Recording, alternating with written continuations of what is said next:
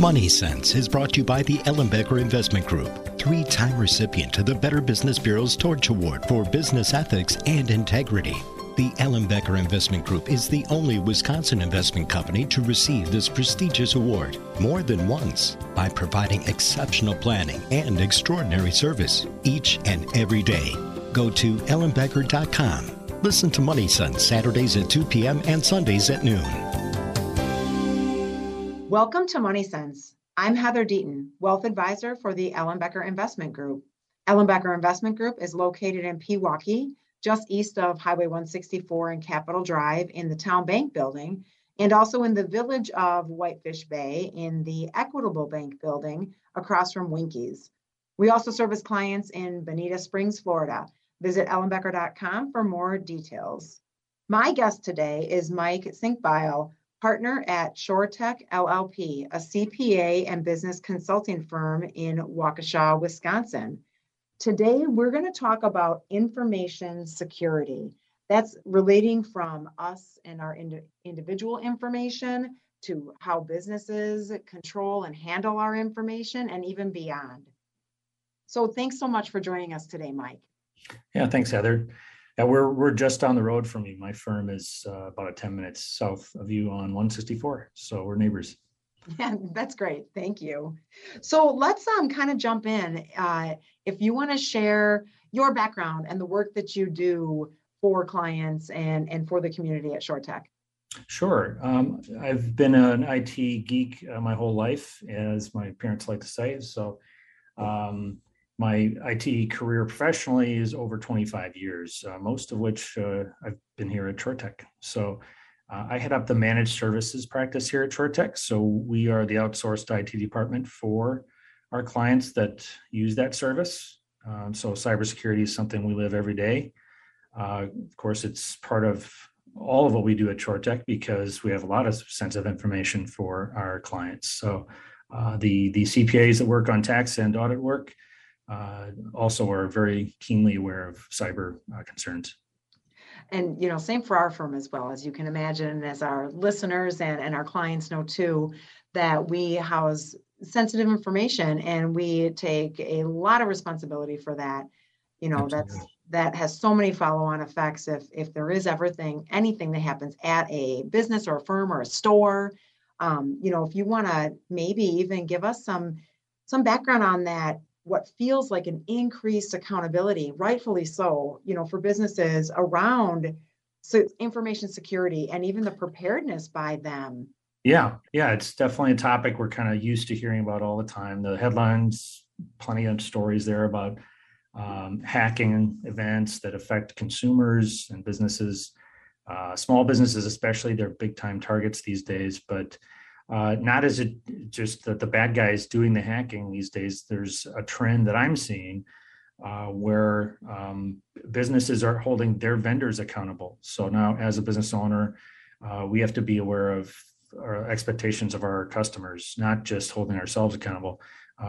We've got clients who are asking for help with cyber concerns because their customers are saying, what is your cybersecurity program? Or they're giving them literally an underwriting checklist. Hey, we need you to do these things for our data that you're caretakers of. So really, as any consumer, we should be holding our vendors accountable to that. And individuals, it's kind of hard to have such a checklist that you give to your vendors or ask them for their cybersecurity reports or summaries of what they do in their business to protect your information. But some businesses do that. You can actually look for that information in public forums. The businesses that have their act together, so to speak, they have certain audit information or summaries of what they do to protect data and protect their ability to do a service for you or their ability to keep your information safe. Some of the examples would be a SOC report, SOC report. That's pretty technical information in there. But if somebody has a SOC report, it does mean that they've been audited for their cybersecurity programs. So, and I do want to define that. Cybersecurity program is a little bit of a mouthful, but any business owner should know what that is. And that is that an ongoing process is happening in your business to monitor those cyber risks out there for what you do, specifically what you do in your company. So, and then what are you continually doing to address those things? So it's not just a run through a checklist and I'm done. It's just part of running a business these days.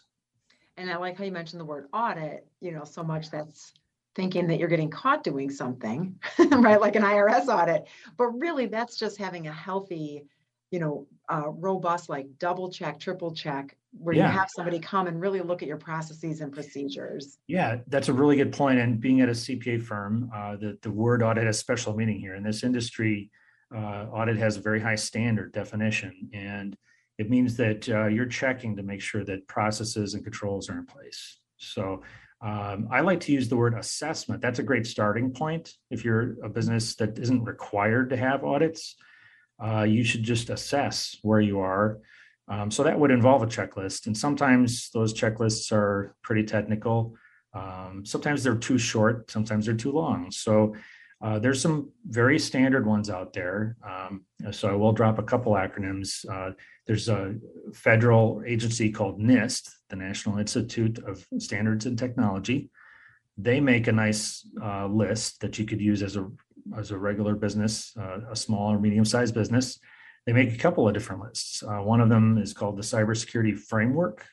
And then another one that's newer has a neat little acronym, CMMC. If you're a manufacturer or if you work with the federal government at all, you probably already heard of CMMC. And that's a list of 109, 110 controls that you have to be compliant with if you're going to sell to the Department of Defense. And it's a nice, simple list. I like that one best personally because it's pass fail, every single one of them. You just have to have the whole list. And if you don't, you make a plan and a timeline for what it's going to take to do the rest of the missing items. So it doesn't mean you have to have them all day one. It means you have to assess them.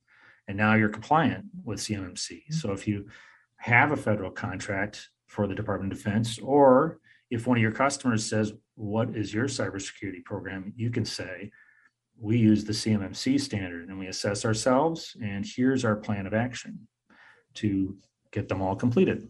So what are like some examples of some of the pass fails that would be on a checklist similar to that? Yeah, that 100 plus controls is a long number. You think it's going to be daunting, but many of them are really obvious ones, such as each person logging into the computer system has a unique login. Not a big deal. Most companies have been doing that for years, but we've seen that in the past where it was just easier to have everybody in shipping log in as shipping. Well, you need to change that. Other ones that are a little more advanced these days, but are also, you do them and you've got them, would be multi-factor authentication. So if you've seen that where you're logging into your Google account and it wants to send you a text to make sure it's really you after you've given them the password, that's multi-factor authentication. That one is just a huge one these days.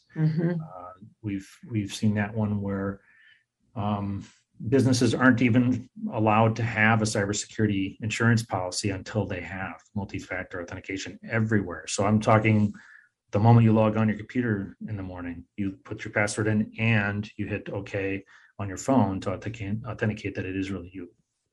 And we have that here for our computers and really all of our systems. And it gives me a lot of comfort and peace knowing that, no one can log in. That's my favorite cybersecurity control. So I'm a true geek because I have a favorite cybersecurity control, but multi-factor authentication for sure is it. Yeah. That's great. You mentioned getting an insurance policy that a business, obviously it's on the business side. Yes. What's a typical thing that insures them for? In like what way are they insured? Well, as with any insurance policy, you're transferring risk. So it doesn't mean you just get to get out of jail free card and you don't have to do anything to prevent risks from happening. So property risk, you're going to have locks on the doors. Well, with cyber risk, you're going to have to take some steps to make sure that information is kept safe. So their underwriting process checks to make sure you have certain controls in place.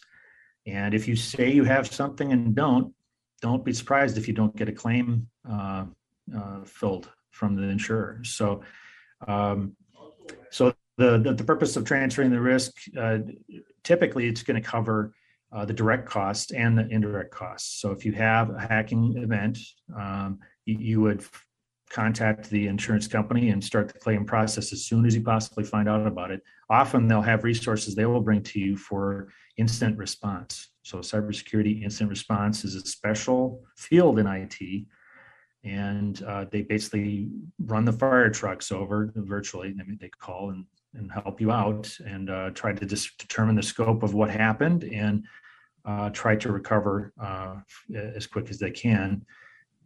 So what are the other possible direct costs? Well, data might have been lost. Maybe there is, heaven forbid, a ransom that's been demanded. If you have good preventative measures and good backups, you won't be subject to those ransoms. But then also the notification requirements, those are very important. There's legal requirements that vary by state as far as what you have to do to notify your customers about what happened. And that's very expensive. You add that all up, a few cents even per record, and it costs thousands of dollars to notify people. So that's the tip of the iceberg. We could do a whole show on the insurance topic for sure. That's great though. That's some things that, ransomware you hear about that, helping to offset the cost of notification. We recently got a letter in the mail about some data breach there was, on one of our personal accounts somewhere. And that's true. It was a printed piece of mail they had to do something to get that to us. They also are offering some additional services because of that. But like you said, that's kind of a different topic too. But right now, let's take a quick break and we will return in just a moment.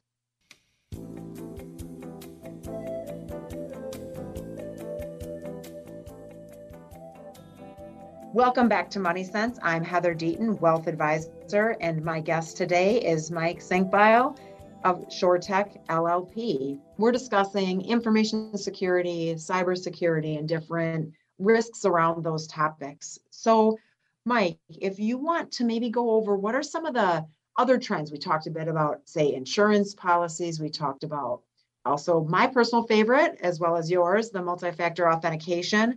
What are some other things that maybe we are familiar with or aren't familiar with as around how businesses are approaching like information security through technology? Yeah, some technology trends are actually operational, but they're affecting cybersecurity. So one that everybody's probably heard of is the cloud. So my IT team has a favorite phrase to say that the cloud is really just someone else's computer, and that is true. So as you're using these IT services and these magical things and apps and putting your data all over this digital world, you have to remember that Facebook and all these portals that you use for financial management, those all have computer backends, and many, many people involved in keeping that information safe, but they're people, so they're not perfect. And those hackers are really motivated to get access to information, to steal identities. And so all it takes is one flaw. The bad guys just need to be right once. And so I'd say that trend is continuing, that the good guys need to be right a lot and put a lot of tools and effort into keeping things safe. To some extent, it's kind of like that analogy of the bad guys are going to just try to check the doors that are unlocked and break into those places that don't have good locks on them.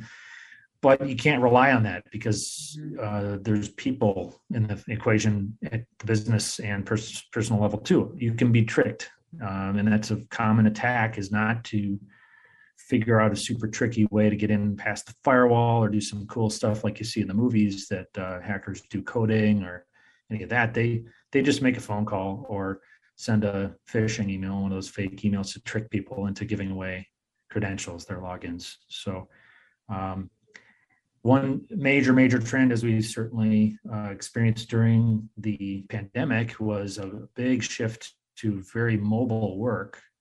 And consumers, of course, we've been mobile for years. Smartphones are here to stay. And so that really put a big push in, and focus on cybersecurity strategy changes. So the trend towards the cloud for businesses, I'd say I directly experienced the shift over my career. Many of my clients have bought their last server. They've literally bought the last equipment they're going to need to have in-house. So those cool analogies I've heard over the years, the early days of electricity, you'd have little power plants right in your factory or just down the street. Now we're just used to having a couple of big power plants throughout the state, and that's it. Well, that shift is generally happening with computing.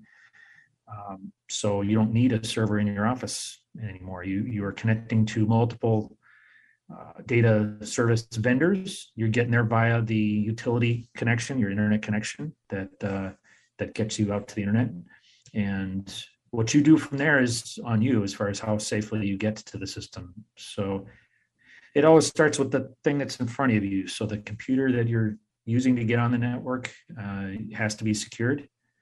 So we stick to very strong standards for our clients that when we're outsourcing IT management. You may think, well, servers are going away. What are you guys doing with all that free time? Well, there's increased complexity, if anything else, because we have all these cloud vendors we're managing. And really keeping a handle on a consistent management approach of technology for a business is even more complex than it's ever been. So as your data gets distributed all over the place, I think that's something that goes right with mobility.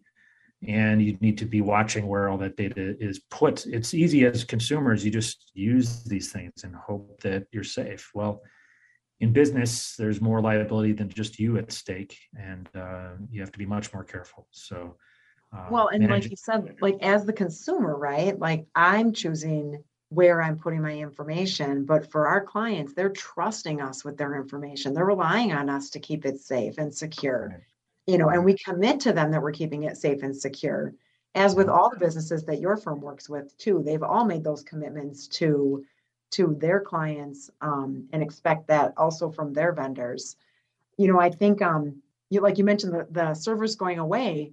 That's true. You walk through an office now, think about the big data closet or the data closets there used to be or data centers there used to be, and now those have either gotten much smaller or like you've said, they go away altogether. There's not that closet that you look in with the stack of devices with a million cords, or to me, it looked like a million cords always. But I'm not I might be a nerd, but I'm not the, on the IT side nerd. Spaghetti, wire spaghetti.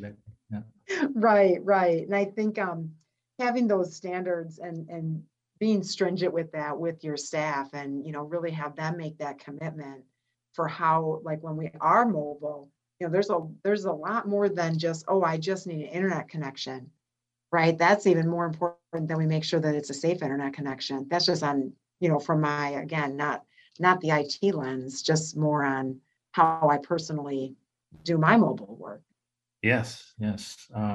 So just being careful at every step of the way, and don't forget that when you put information into a cloud or portal or website, that it's going somewhere. So you're responsible for making sure that it's going somewhere safe to the best of your ability. So the vendors on the other end, especially the folks who are motivated by getting consumers to use their service, when it's free, you're the product. So your information and what you are putting into the system is what the vendor's harvesting. So that's how you're paying. Facebook, a great example of that, social media. So they'll show ads to you and they'll harvest your behavior and sell that data to the highest bidder. So you just have to be careful that they try to make it addicting and easy to start using and easy to put information in there and easy to get a lot of invested time and process and data into these different clouds so that they keep you there. Even Microsoft's one of our preferred cloud vendors for businesses. They're innovating and adding new features to try to increase their presence in your business.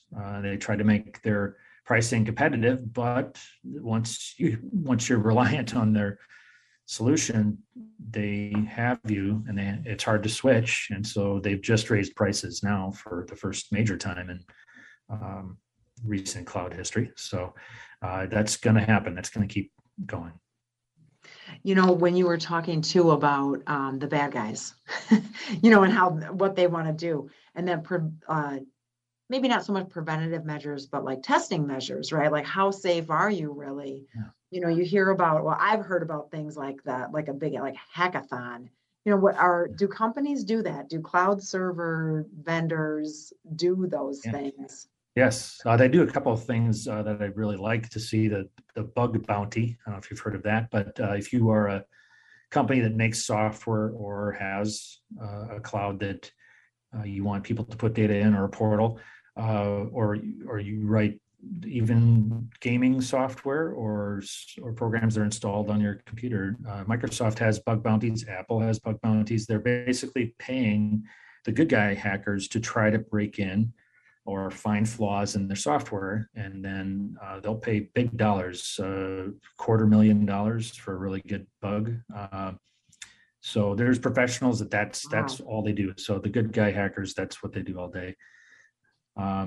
So companies often will hire also other good guy hackers to do penetration testing. So just like it sounds, try to get in, try to break through. So depending on what you're doing there, again, if you're, especially if you are a software or a web developer, you're pretty used to that process of having penetration testing exercises. Some companies have whole departments, not only operational IT, but cybersecurity IT, and then IT auditing, literally all these different departments just within one company. So, but having a third party check is very, very common these days. That audit that I mentioned, SOC, if you're a data processing company, web hosting company, you almost certainly have a SOC report. And those minimum costs are well into the six-figure range, $20,000 to $30,000 for a SOC audit. So it's not a lightweight audit process. I mean, that shows a lot of commitment, right, from that company Right. who wants to make sure that they're keeping your data safe. So some of these things, like I'm not making these types of decisions, at the company that I work for, but I am a consumer. And so if I know more about the other places where, that hold my data, and this conversation we're having is helpful to kind of know like things to pay attention to, or to maybe research in any of the reporting. So this has been helpful. And your firm and our firm and most businesses have support from their vendors. So don't be shy to ask that question. Now, you may not know the techie language of what to ask, but it's certainly in their interest to not be hacked and to prove to you that they're very safe to keep using their service. So usually they have a lot of helpful information. They're not just going to fling a SOC report at you and let you just read it on your own. If you ask your sales rep or you ask your IT company, that's one of the key values we bring to our clients, is that we manage the vendor. That's part of managing a vendor, is advocating for the business owners and managers and operators, helping them translate. So what they're worried about in their business and what is the risk on the IT side, and let's have our vendor step up and help us stay safe. Yeah, that's true. So right now we're going to take a short break. And when we come back, I'd like to maybe even branch a little bit more into the personal side of this, for our own like individual data, or how we do our work in, this, like some of the hybrid work environments that we're in. So in just a few moments, we'll be right back.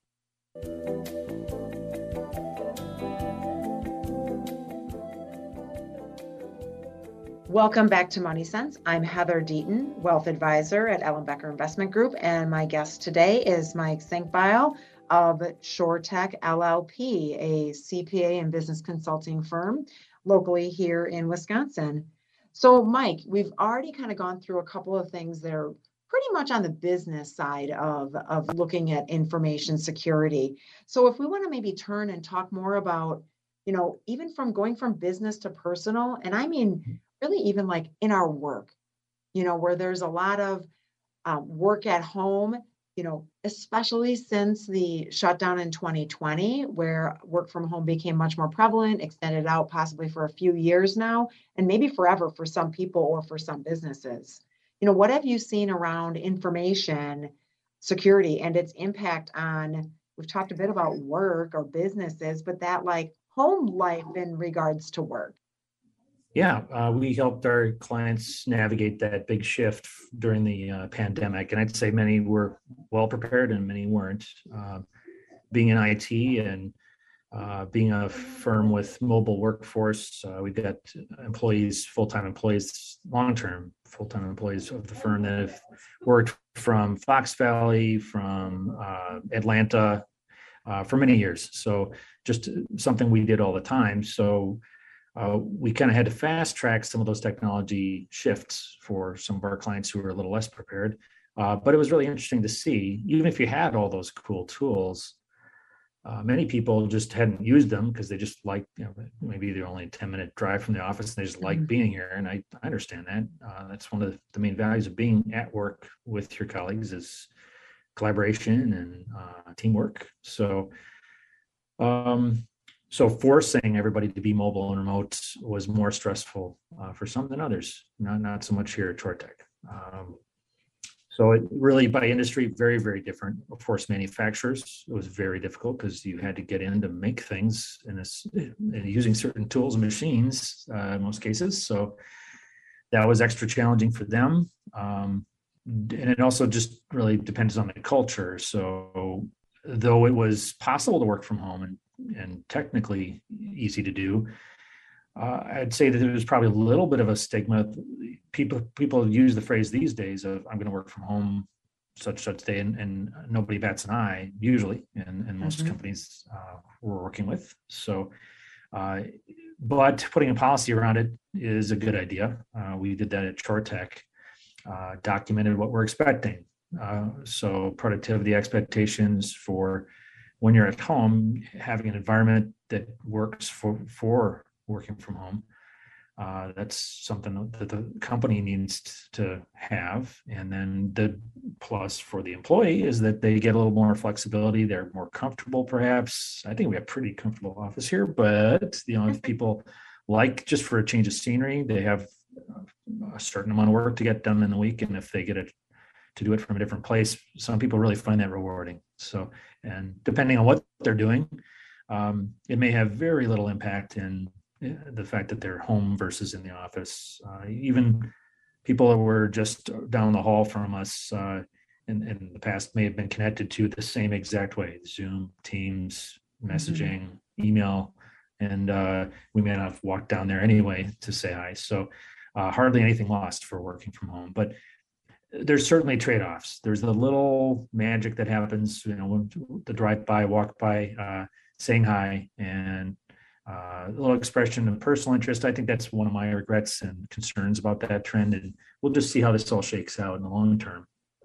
But you have to be deliberate to check in with people when they're working somewhere else, because it's not automatic that you're going to have a quick huddle over Zoom or Teams in the morning.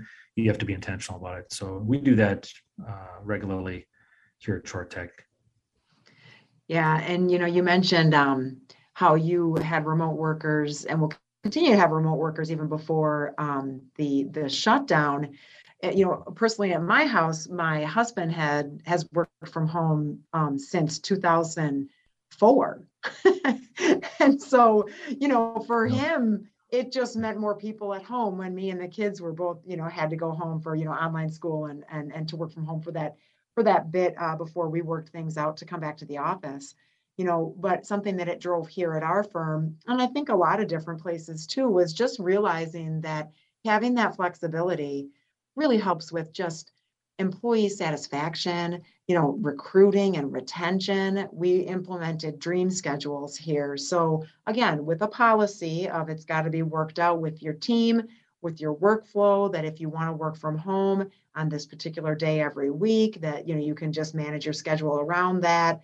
Not everyone's taking advantage of the work from home day. So maybe it's more of they want to come in a little later, work a little later, do longer hours, and just to fit things what makes sense for them. And again, really being able to take advantage of technology in that way is so helpful with the understanding and that expectation. And like you said, policies, procedures, and security around it. Right. Yeah, because we try not to go overboard. Yeah. I can't go pop into a Starbucks and get on their free Wi-Fi. Right. Right? Like I can't do client work like that.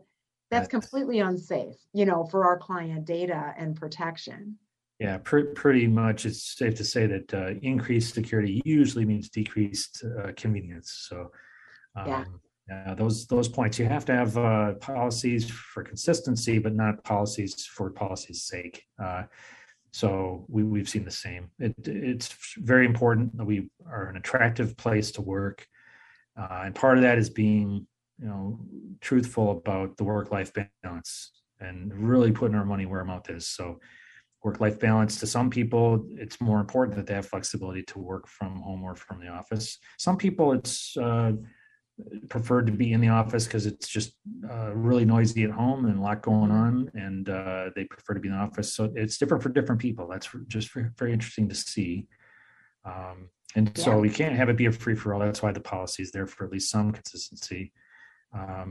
But another cultural shift I've seen that I think is really interesting over the years, email became ingrained and critical to communication, and maybe way overused almost everywhere I've seen it. But that cultural expectation of you need to be responding to your emails all the time, really, really quickly. Somehow it was okay to sleep, during third shift, I guess, but depending on the business, maybe not. Right. We've really pushed back, especially at Chortek, that we need to manage the work, not the other way around. It's not going to manage our people. So simple expectations and no guilt trips or pressure for when emails are turned around the next day. That is expectation, just next day. If you're going to be out, set the out of office so people do know you're out. And always have some information about how people can get help now, during business hours if you're expected to be tied up. But I like that there's more tools now. Chat and messaging evolved from the texting on cell phones, and it's now just commonplace part of work. You don't even really think about it in most places that have it and use it. Do I use Teams to chat to somebody, or do I use an email? Well, it just naturally kind of quick questions go to texts and to the messaging in Teams, and longer stuff or for the record or more detail goes over into the good old fashioned email or to the Teams and SharePoint workflows. Yeah. I think there is a lot of different communication or ways to communicate that are going to continue to evolve, and for certain businesses or industries, the compliance around it, that actual like I can't text clients to talk about their portfolios or anything for their financial things, and I don't text clients at all because we can't. It's not managed that way. It's not stored in a compliant way. The phone is laying on the kitchen table. You don't know. Right. Yeah, there's no record of it. So with emails, they're all captured in a different way, with all of our security around that from the compliance side of it and the regulatory side of it. So you're right. There's a lot of different things that may be ahead to make some changes on that too. Yeah, business specific for sure. Yeah. We're going to take another short break. And then, when we come back, I'd like to really focus just on the individual personal, what should we be doing? How do we stay safe and strong and healthy from an information security perspective? So with that, we'll be right back.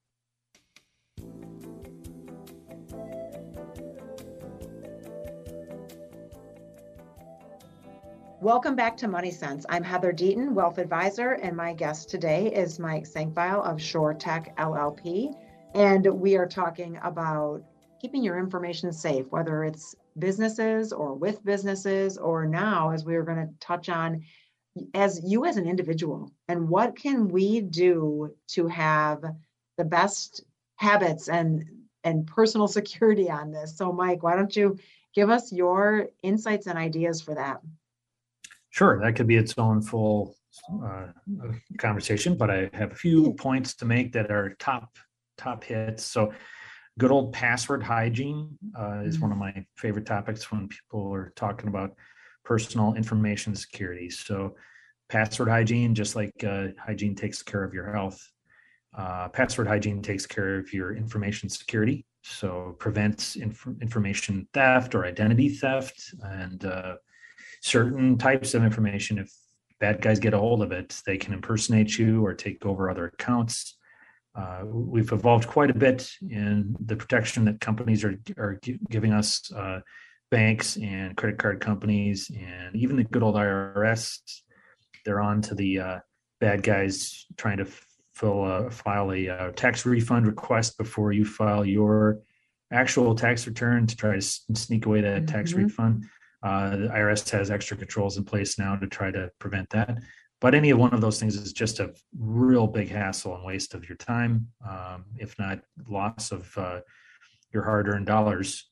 I got plenty of stories of that, where these fraudster events, hack events, have literally taken people's nest egg and impacted when they're going to retire. I mean, this is real stuff. So Yeah.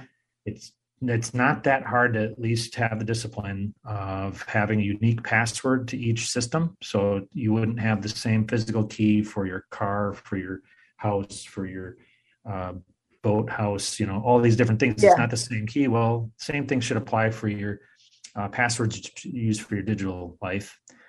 So you'll need some help with that. You can't just make up a really good unhackable password off the top of your head, every single website, and remember it all. That's why we have computers, in my opinion. So let's use them for that. I like to use the password apps that are out there.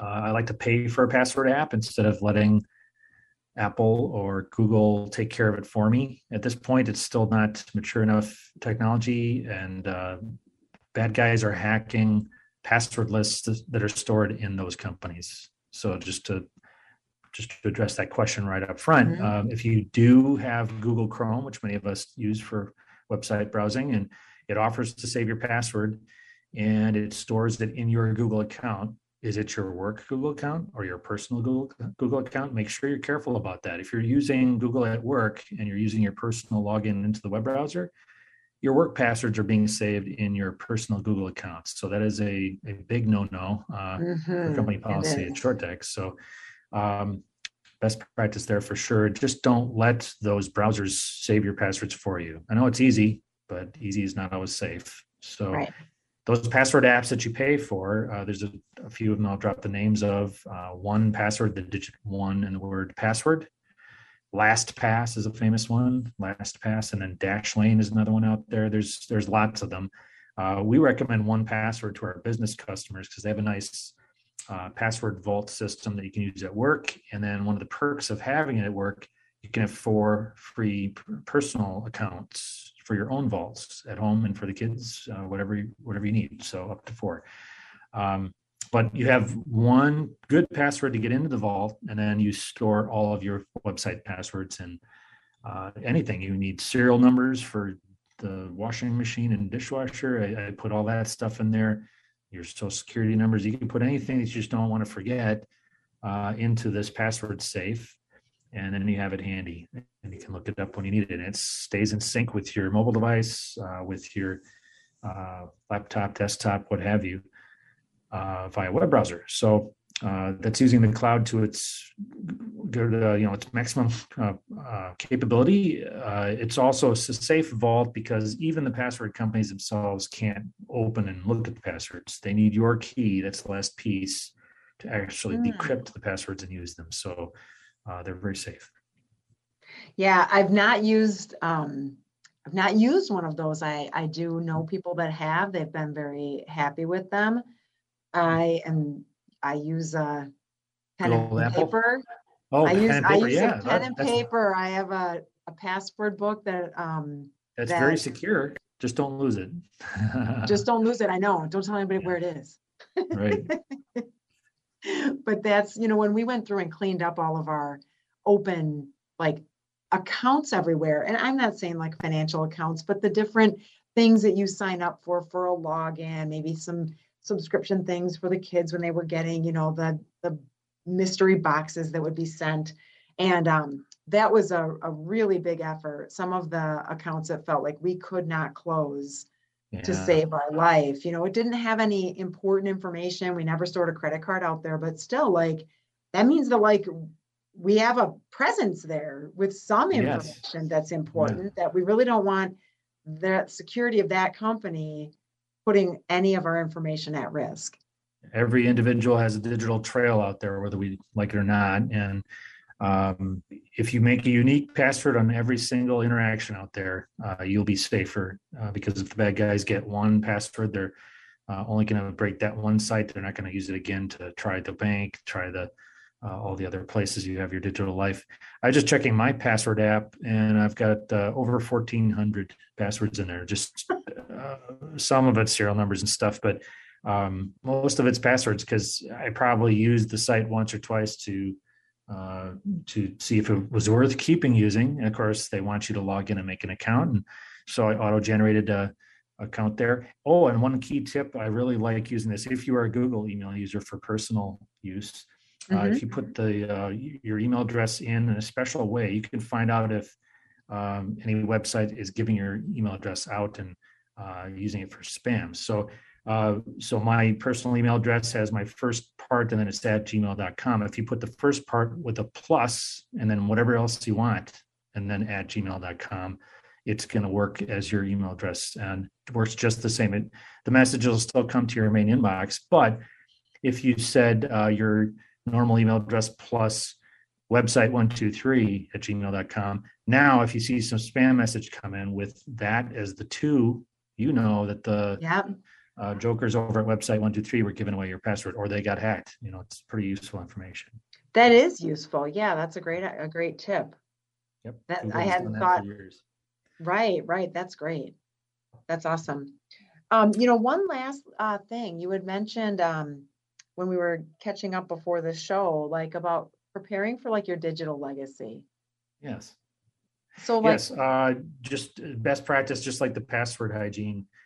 Make sure that your heirs don't have a tough time if you aren't around to give them your passwords or give them access to all of this stuff. So the password vault, it's a key piece of information that if you don't give them the key to that vault, it's locked out. It's safe for a reason, and it's not hackable. So in a safe place, in a written place, most likely, you should document that and put it in a safe somewhere that the heirs are going to know how to get to it. Of course, you have to have a level of trust you're giving away that access for the worst case scenario.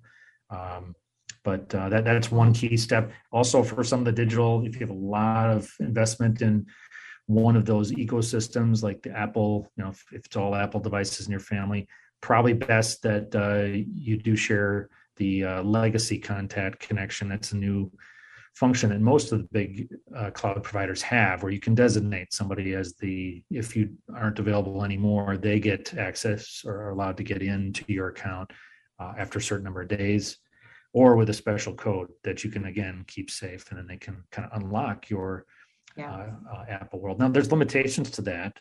They don't let you just have everything. They let you have certain things with that legacy contact.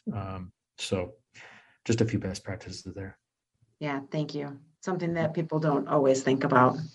Yeah. Well, Mike, this has been great. Thank you so much for the information and the conversation. And if anyone wants to reach you to learn more, Sure.